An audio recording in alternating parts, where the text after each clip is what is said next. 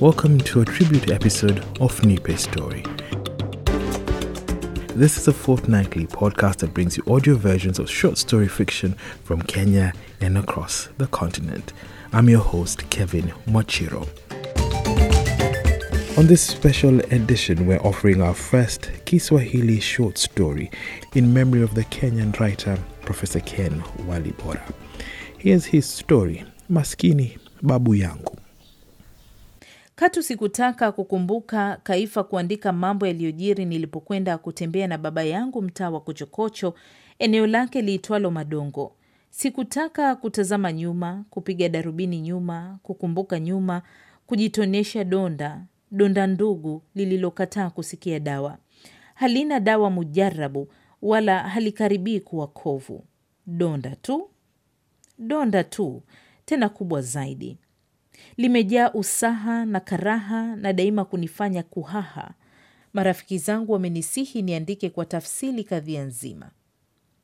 Mke wangu alipojifungua kitoto kizuri kivulana na tukakipa jina la Baba Maende, shinikizo la wenzangu kunitaka niandike limenisakama kupindukia, nami nimekuwa sina hiari tena. Sina nguvu tena ya kustahimili mshawasha wao. Japo ndani ya nafsi yangu nahisi namsaliti baba na kujisaliti mwenyewe kusimulia tena yaliyojiri. Miaka zaidi ya 20 imepita tangu yalipotokea yaliyotokea, nami kwa vile sikutaka kuyakumbuka, niliona bora kutafakari mustakabali kuliko kukumbuka yaliyopita. Yaliyopita hupishwa. Hii ndio falsafa niliyoitumia siku zote kuifunika pazia kadhia ile. Nilijiliwaza kwamba hayakuwa yalikuwa hayakuwa. Leo naazimia kupiga moyo konde na mezamate machungu ili nijaribu kuunga mkufu wa mambo yalivyokuwa. Si uongo kwamba jadi ya mama yangu Zuhura Kimbaumbau ni ya Kitantele. Wazazi wake walikuwa Watantele waliotoka Kitolo nchini Tantele na kuhamia magharibi mwa nchi ya Sakata miaka 60 kufanya biashara. Walifungua duka la jumla na rejareja kwenye kituo cha kibiashara cha Kabucheka. Mama alikulia katika mazingira ya Kisubu. Akatangamana na watoto wa Subu, akaenda nao shuleni, akateka nao maji mtoni, akacheza nao mwajificho, akapiga kachombe nao vidimbwini na mitoni, akaimba nao nyimbo za kitamaduni, hata zile nyimbo za sherehe za tohara. Alimradi kinolewacho hupata. Ingawa mama alisema Kitantele na wazee wake, ulimi wake ulikuwa mwepesi kusarifu Kisubu kama mwenyeji. Ikiwa ungemsikia pasi kuziona nywele zake za singa na uso mwembamba na pua iliyochongoka, ungedhani mtoto wa Kisubu anazungumza. Wazazi wake walibidiika kuzungumza Kisubu japo kwa kuboronga na kukisongoa kwa lafudhi ya Kitantele kwa maslahi yao ya kibiashara. Mtu atasemaje kwamba haya ninayosema kumhusu mama yangu ni uongo? Mama yangu hakuwa mtoto wa Kitantele aliyelelewa katika mazingira yaliyozungukwa na kunga na kaida za Wasubu. Nenda sasa Kabucheka, uwaulize watu huko kama nisemavyo ndivyo au sivyo. Mama yangu alivyokutana na baba ni siri, na kuitoa ni kuwakosea heshima wazazi wangu. Ni dhahiri shahiri kwamba walikutana katika mazingira haya ya Kabucheka. Baba kwao, au niseme kwa masikini babu, ni pale pale Kabucheka, si kitalifa sana na kituo cha kibiashara. Upande wa nyuma kishamba chake cha ekari 5 kinapakana na shule ya upili ya wasichana Kabucheka. Upande wa mbele kinapakana na kiwanja cha kituo cha kibiashara ambapo pana viduka kadhaa na duka moja kubwa la wazee wake mama yangu. Kwa hiyo siwi na buni chochote nisemapo kwamba usuli wangu wa Kitantele, Ukeni na Kisubu kuumeni umetokana na hali hii. Tangu hapo kuwa Mtantele na wakati huo Msubu ni jambo ambalo sikubabaishwa nalo, ingawa wengi walilistaajabia. Ndoa kati ya Watantele na makabila mengine nchini Sakata ni nadra. Si aghalabu watu wa kabila la mama yangu kuvuka mipaka ya kabila lao na kutafuta mwanandoa kwenye kabila lingine. Nadhani ndivyo ilivyo kwa ndugu zetu wa Mindi ambao kuoana na makabila mengine hutokea kwa tukizi kama kupatikana kwa mwanasiasa mwadilifu. Tafadhali usiseme kwamba huo sio mwanzo wa usimulizi wangu. Usuli wangu mseto ndicho kitovu cha kadhia hii ambayo nimekuwa sitaki kuikumbuka wala kuiandikia. Si haja yangu kuelezea kwa kina vile ndoa ya wazazi wangu ilivyopingwa wala kuungwa mkono na nasaba zangu za pande zote mbili. Muhimu hapa ni kwamba ndoa yao ilikuwa ndoa moja katika maelfu, nami nikazaliwa kama tokeo la ndoa hiyo. Ninavyokumbuka vizuri, palikuwa na muamana mzuri kati ya familia ya baba Maende na babu Tadeka. Baba alikuwa anafanya kazi Pilka. Idili yake kwenye jeshi la polisi ilikuwa imempandisha cheo hadi kiwango cha mrakibu wa polisi.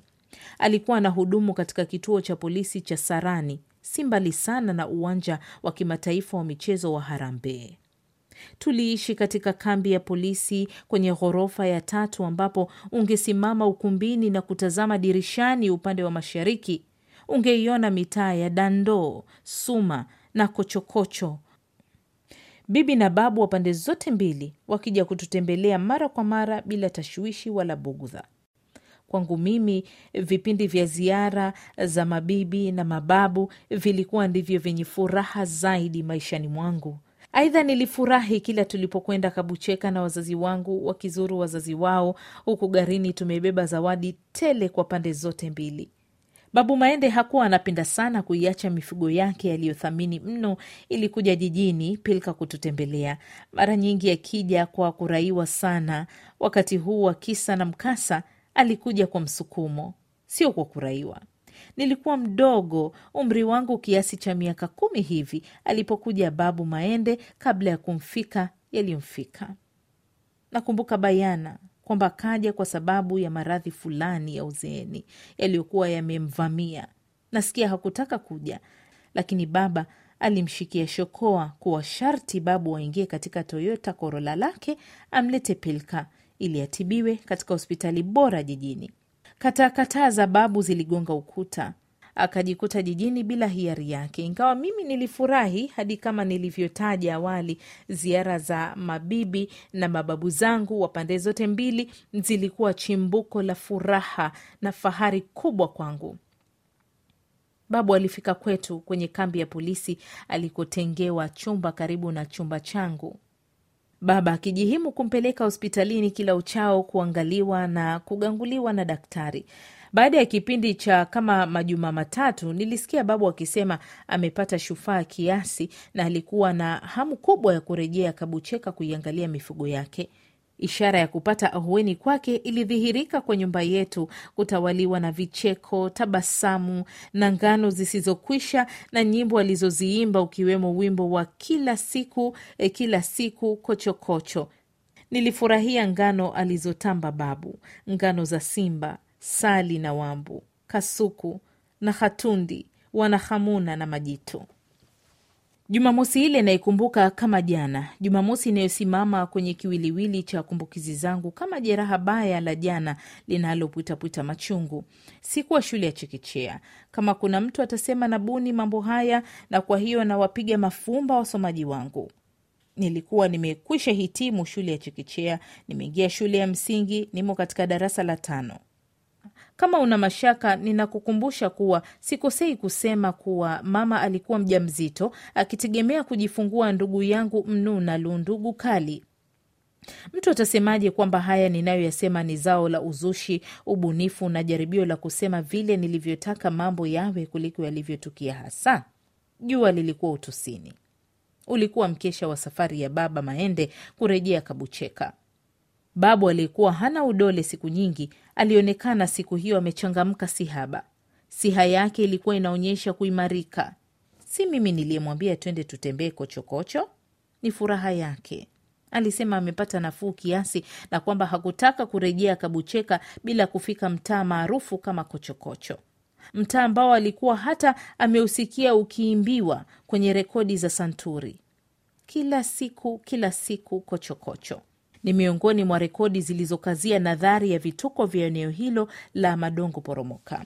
Kama nilivyosema mwanzoni, babu aliniimbia hiyo rekodi mara nyingi katika ziara yake. Kwa vile ilikuwa Jumamosi, siku ambapo sikuenda shuleni, nilikuwa na wakati mzuri wa kutembea na babu. Niliondoka na babu, tukamwacha mama akimfumia fulana mnuna wangu alikuwa bado kuzaliwa. Baba alikuwa bado yuko kazini. Hapa ndipo kochokocho, nilimwambia babu tulipofika kwenye mtaa wenyewe. Tuliingia kwenye eneo la kochokocho bila mishemishe. Kubwa nililoliona sio nyakanyaka ya watu wa usuli mbalimbali toka ndani na nje ya Sakata, bali hali zao duni za maisha. Ukata uliokuwa umewafunika uliowafanya wawe kabila moja, kabila la Wachochole. Haya, nakiri. Nasema hivyo sasa baada ya kuyaweka kwenye uzani wa kiutu uzima, uchanganuzi ambao katika kutembea na babu utotoni sikufikiria wala kuwa na uwezo wa kufikiria. Nilichoona bayana wakati huo ni tope jeusi linalonata kwenye vichochoro vilivyojaa taka, fondogo na kila aina ya uzozo. Taswira hii ya mazingira ya mnuko usiostahamilika, mnuko ulioweza kuripua pua, ingali kichwani mwangu mpaka sasa. Najiona sasa napita kwenye vijia hivyo venye utelezi, huku babu ukanishika mkono.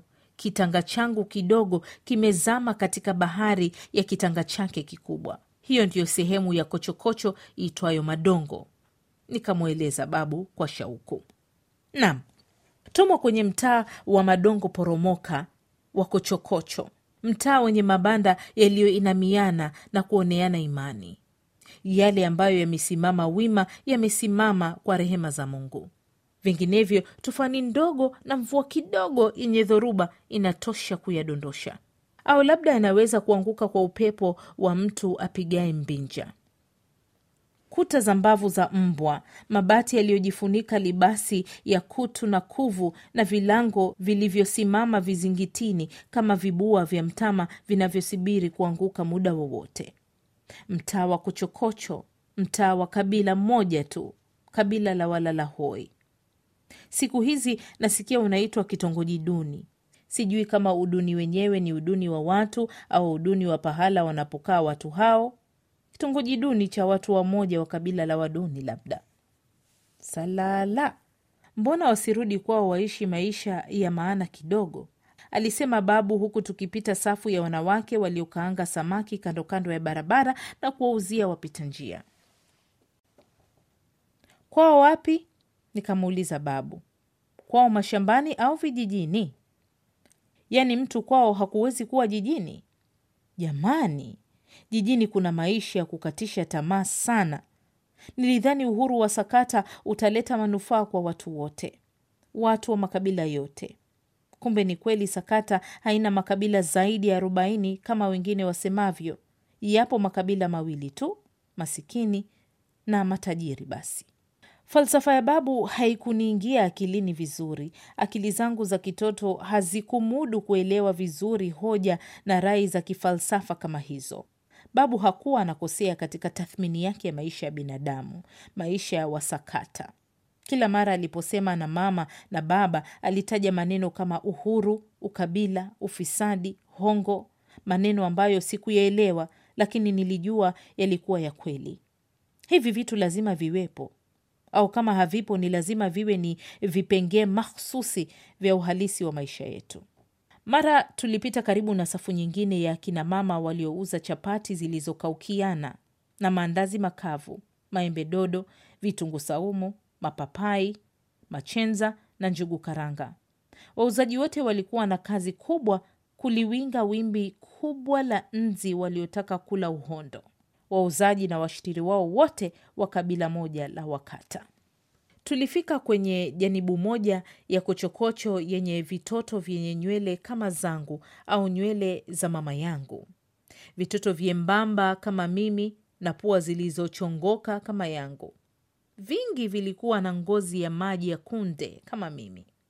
Viwili vitatu ndivyo vilikuwa vyeusi kuliko masizi ya chungu cha bibi wa Kabucheka, mkewe babu Maende. Aidha niliwaona akina mama kadhaa waliojitandia mitandio na kuvalia mavazi marefu yaliyositiri maradufu viwiliwili vilivyostahiki na kustahili kusitiriwa. Bila shaka wao pia walikuwa katika kabila moja la mafukara wa Madongo, mafukara wa kochokocho. Akina mama walioshahibiana na mama yangu walinitumbulia macho kana kwamba walikuwa wameona kioja. Mara walianza kuniashiria kidole au kutuashiria mimi na babu. Macho yameyakodoa kwa tuhuma. Walisemezana kwa mizengwe. Niliung'ang'ania mkono wa babu na kuushika kwa vitanga vyangu vyote viwili. Mayowe yalianza kusikika. Akina mama waliofanana na mama yangu walianza kukimbia huku na huko, baadhi yao wakipiga siahi. Kulikoni jamani? Babu, kuna nini kwani? Niliuliza kwa kumtazama babu usoni. Niliona uso wake umetulia. Sijui, mbona wanatunyoshea vidole? Labda wamekuona wewe unafanana na watoto wao, alisema babu kisha akanyamaza. Nilimkagua usoni nikaona kwa mara ya kwanza wasiwasi umemvamia ghafla bin vu na kidimbwi cha kijasho kikawa kinajisawiri kwenye ncha ya mwanzi wa pua yake. Nilikuwa sijawahi kumwona babu akiwa katika hali kama hiyo siku nyingine. Babu aliziambua nyayo na kupiga hatua mbele huku nimeukamata mkono wake kama kwamba mustakabali wangu ulikuwa unaning'inia kwenye mkono huo. Mbele kukawa hakuendeki tena. Kundi la kina mama wenye sura zilizokuwa mshabaha na mamangu walikingama njia na kutuzunguka. Mayowe yalizidi, mara Kiswahili, mara Kitantele, mara Kiingereza, mara miguno, mingurumo tu, isiyokuwa lugha hii wala ile. Mtoto Mtantele umemtoa wapi? Mama mmoja mwenye umbo la kifaru alisaili kwa kufoka. Huyu ni mjukuu wangu, nilimsikia babu akijibu huku anachachawizwa na kuzomewa. We wacha, unawezaje kumpata mjukuu wa Kitantele? Usituletee hapa. Huyu ni babu yangu. Nilijaribu kumtetea, lakini nani anisikie? Mchawi huyu, amemloga mtoto mpaka anamuita babu yake. Mchomeni moto, mwizi wa watoto, mwekeni tairi. Basi ni uweni, lakini mjukuu wangu msimdhuru jamani, nikamsikia babu akiwasihi. Mama mmoja mwenye kujiamini alimnyaka babu kibao shavuni. Nikaiona suruali ya babu ilivyotetemeka na kusikia kitetemeshi kwenye sauti yake. Nilimchupia yule mama ghafla, sikuweza kujizuia. Meno yangu yalikutana na nyama yake ya mguuni labda. Meno yangu karibu kudondoa kwa hasira nilizokuwa nazo nikijaribu kumtafuna. Sisi ahi, si mayoe, si miluzi, alimradi fujo moto mmoja. Sasa umati mkubwa wa watu umetuzunguka, wanawake kwa wanaume, watoto kwa watu wazima. Ilivyokuwa, rangaito ilizidi hata sijui kwa vipi niliwahiwa na mikono kadhaa ya Kitantele, nikabebwa hobela hobela huku nikijaribu kufurukuta bila mafanikio. Kufumba na kufumbua nilijikuta ndani ya kibanda kimoja chenye giza na kilichosheheni harufu ambayo ilikuwa kitambulisho cha watu wangu wenye usuli wa Kitantele. Nilipiga unyende, nikalia machozi mpaka yakanikauka. Unyende wangu ulipotelea kwenye mzozo uliotokota nje. Nilikuwa ndani ya kibanda hicho chenye giza, kwa hiyo sikuyaona yaliyotendeka nje. Sikuyaona yaliyokuwa yakimtendekea babu. Baadaye nilipata habari kwamba walimpiga kitutu babu, wakamuua na wakauteketeza mwili wake. Wanahabari walifaidi habari ya kusambazia umma. Mpiga picha wa runinga aliyenasa tanzia ile ilipokuwa ndiyo mwanzo inaelekea kileleni alijishindia tuzo ya wanahabari bora kwa kuarifu umma kuhusu tukio hilo.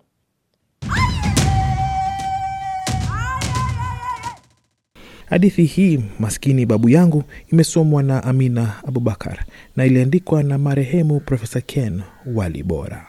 Hekaya hii imechapishwa katika kitabu cha Damu Nyeusi na Hadithi Nyingine.